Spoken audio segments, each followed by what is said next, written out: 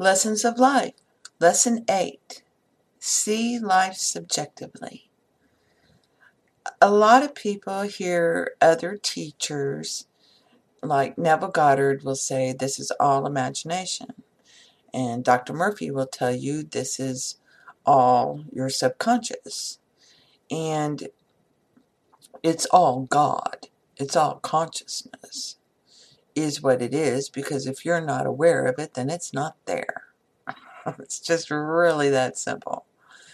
And to know that this is all belief, this is all imagination, this is all subjective, and you've been conditioned to look at it objectively. And this is so that you will break out of that. That's the victim bully. That's Adam's original sin. That you think another can, take your love away. And that's impossible. Only you can do that. And you do that by turning to the objective side and start justifying and making excuses. And, well, you couldn't possibly understand my pain. Everybody has pain and suffering. It doesn't matter how you get it. We all have it. The idea is to get rid of it. And you won't get rid of it until you trap yourself, because you'll keep looking for another way. And that's the objective man talking, and you discover, getting your heart broken over and over again. You throw all your belief into something, and then it shows you the other side, and you come to discover there is no good or bad. I don't care what the rest of you say. You're all wrong. There is no good or bad. It's a whole. And when you cut a whole in half, then one side is good and one side is bad. It's automatic.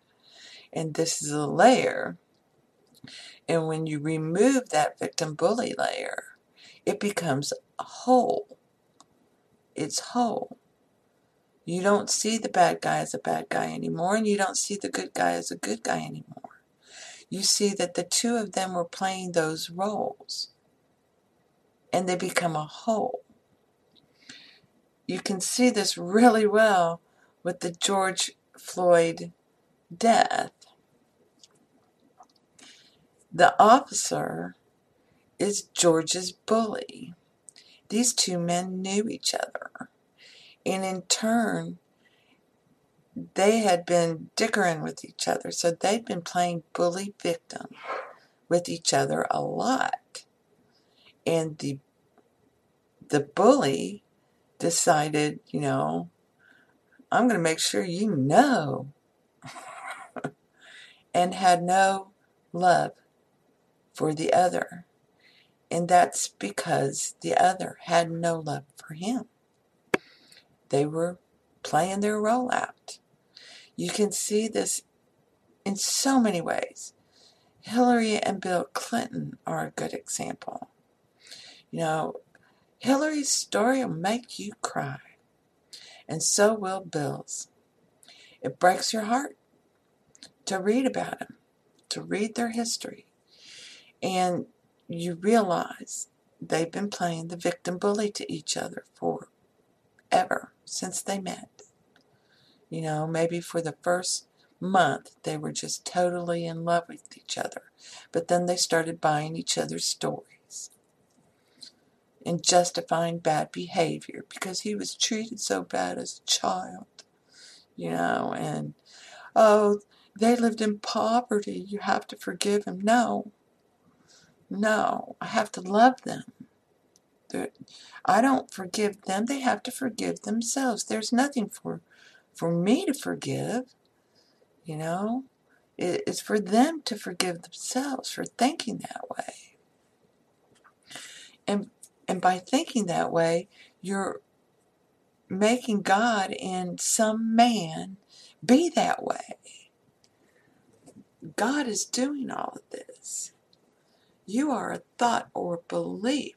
And the reason I say, be aware of that and understand that is we know how thoughts and beliefs and memories work in our mind. You're inside another man's mind. You're a thought or a belief. You want that synopsis to break and you disappear, or do you want to reinforce it? And anything that looks to the outside is going to break. That's the stage. You're trapping yourself until you get into an impossible trap, and then you go within and cry out, what the hell? I've been good. I've been trying to be. And you realize, no, you haven't really been good. You've been playing good and bad. Everybody thinks they're good. And it's just like in the movie Secondhand Lions. What that man says is truth. Inside, most people are good. They all think they're good. And you believe in true love, because true love never dies. If you truly love something, you will love it. You will love it forever. You won't care what warts it has, what it looks like, or anything else. You love them. That's it. Whether it's a dog with no hair, you don't see a dog with no hair. You see love. And it is the same for human beings. You don't see a cripple. You see a whole person who's hysterical. And they're kind, and they're patient, and they're funny. It's, the story of Beauty and the Beast. It's about recognizing that everyone has God in them. You have no idea who's bringing you a gift or a message. Be grateful they're in your life doing so, because everyone is. We're all helping each other get our wishes in our roles. So you play your role during the day, and the idea is, yeah, I'm Rita, and I see with the eyes of love, and I don't care if everyone thinks my next door neighbor's a dick. To me, he's the greatest guy ever, and he's always kind and patient. And guess what? I always see that, and I laugh at others who say things about him. Just, no, I don't think so. Rocky's not like that. Not really. Maybe he was just having a bad moment that day, but he's always kind to me, And he's funny. I hear him talking to his dog in the backyard. And he loves that dog. He's great, And there are others who are just not going to see that. And that's okay. They have their journey. They are a thought or a belief that the one man has had. Everyone is you pushed out is law of attraction. And out of all these thoughts and beliefs that this one man has had, you have what the Bible calls a congregation. And these are people who come in and out of your life, the actors and actresses that you love. You'll notice that, if you love Simon Pegg, you'll watch almost every movie that Simon Pegg ever made, and inside those movies is a cast of characters that go with Simon, but also go with you, like Nick Frost. And you'll tend to find that you're always watching or seeing or observing, the same congregation, this group of people in your life, from your family, friends, acquaintances, college professors, everyone. Okay, and you're drawing all these things to you, and you're repelling away the ones that don't, matter to you. That's not part of my world. You need to go somewhere else. No. And when the one man's brain gets full, like it is now, when you rise up and help another, you're helping all of humanity to see that and change. So you see a lot of conflict, because in order for someone to change, they have to feel some pain and suffering. So they got to get trapped. And in the story of Beauty and the Beast, her sisters, despite their pain and suffering, will not turn within. Okay, and in the end, they just become Lot's wife. And who gets everything? Beauty. Because she could give a shit.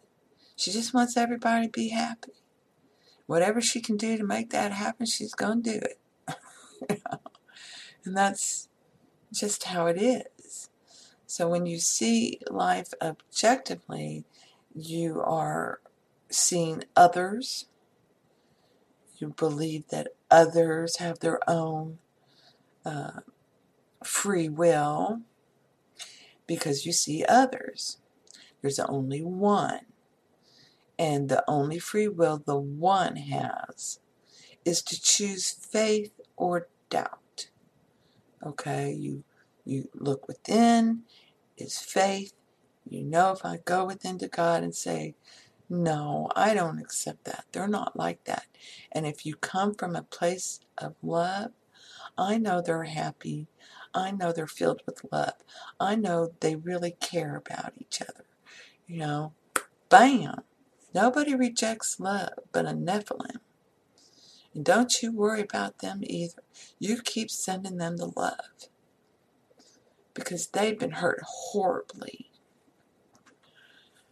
So that they can learn that it's love. Because they denied it to El Shaddai. They denied it that it was love. And they got sent back for an age or two.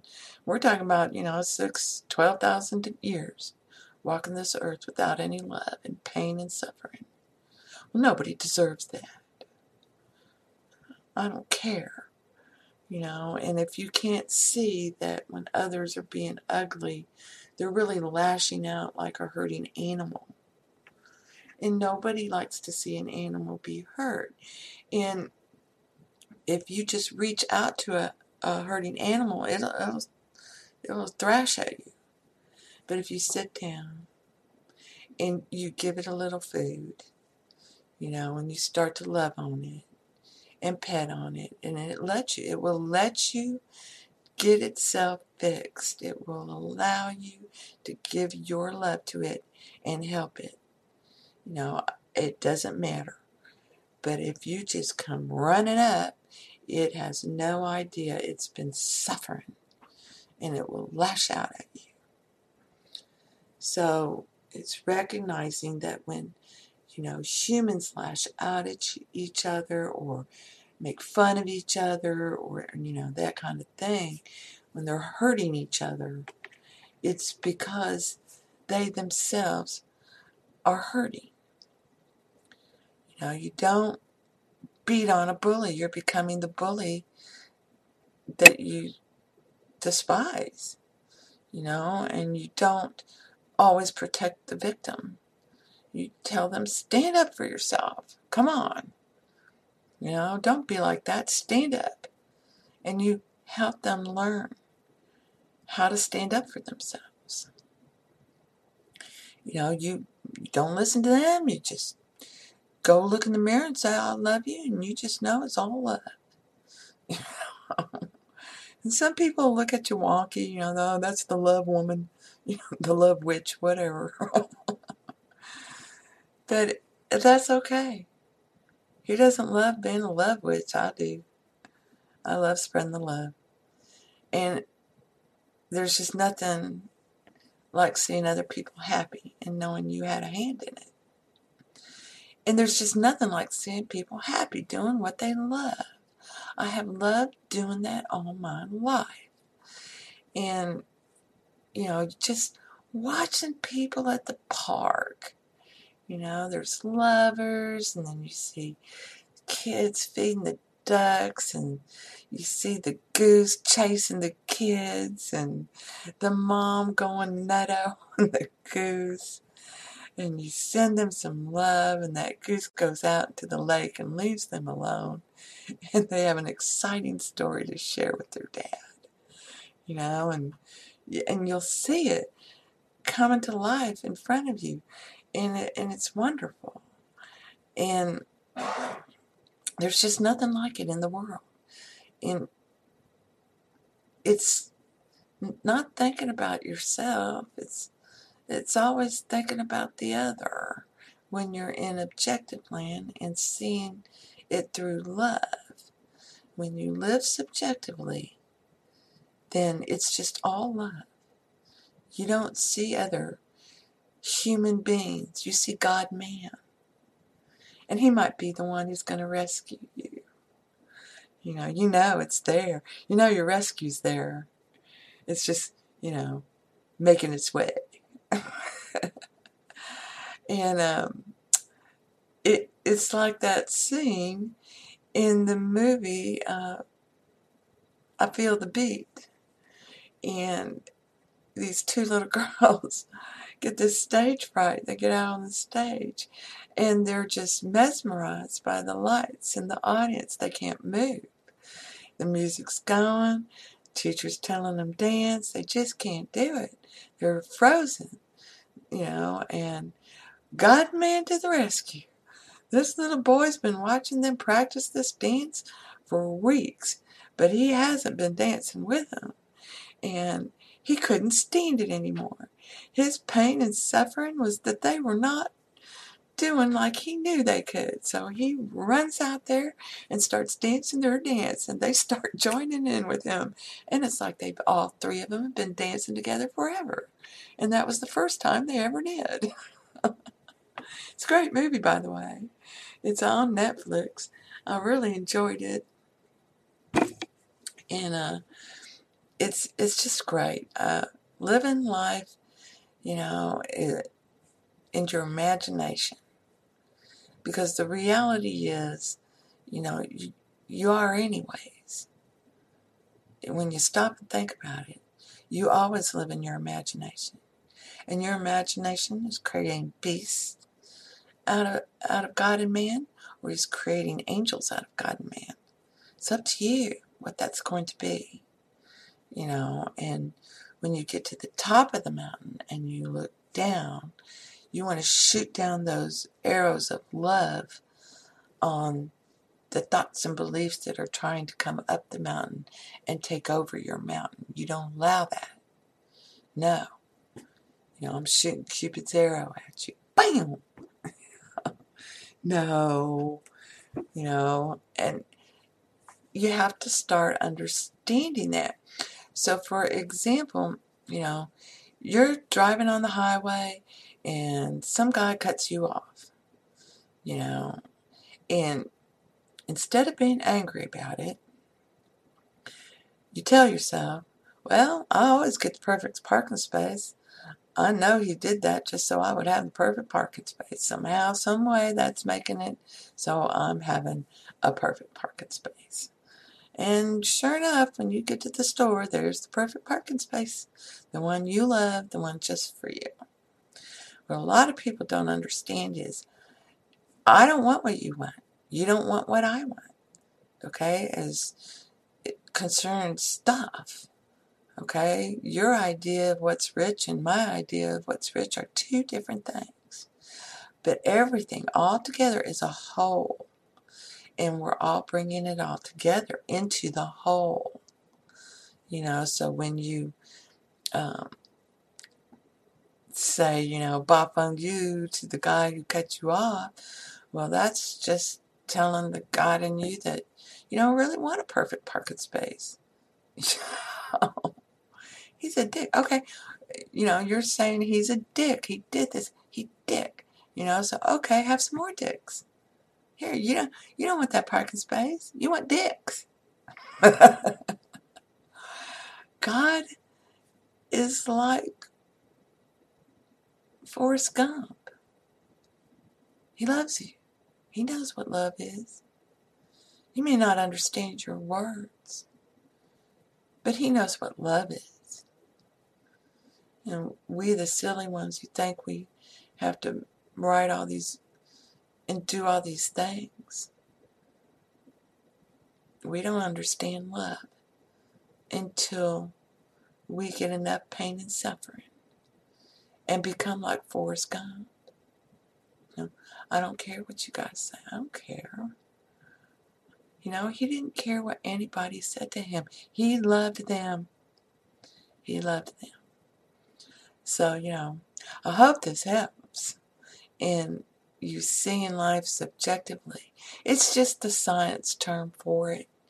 You know, science will tell you, you know, it's objective, subjective. Psychology will.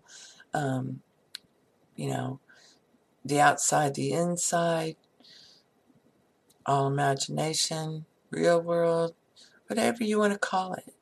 It's different for everybody, really.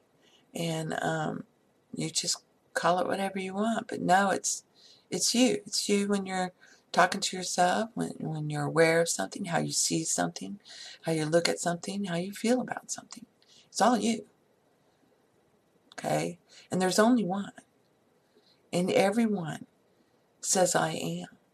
But they all see the birds and the bees and the flowers and the trees differently. But they all say I am. They all love. They all imagine. Okay? All of us. There's only one imagination. Only one human imagination. Only one human being. And only one God. Okay? And we are blessed to be in this man's mind. And the way we, his thoughts and beliefs, achieve life is to become like God. And then we're plucked out. We're the seraphim. And eventually, you know, come to realize we're all one. And it's great. We're a team. Team humanity. Team God. So I hope this helps. Blessings to you. And thank you. Thank you for being you.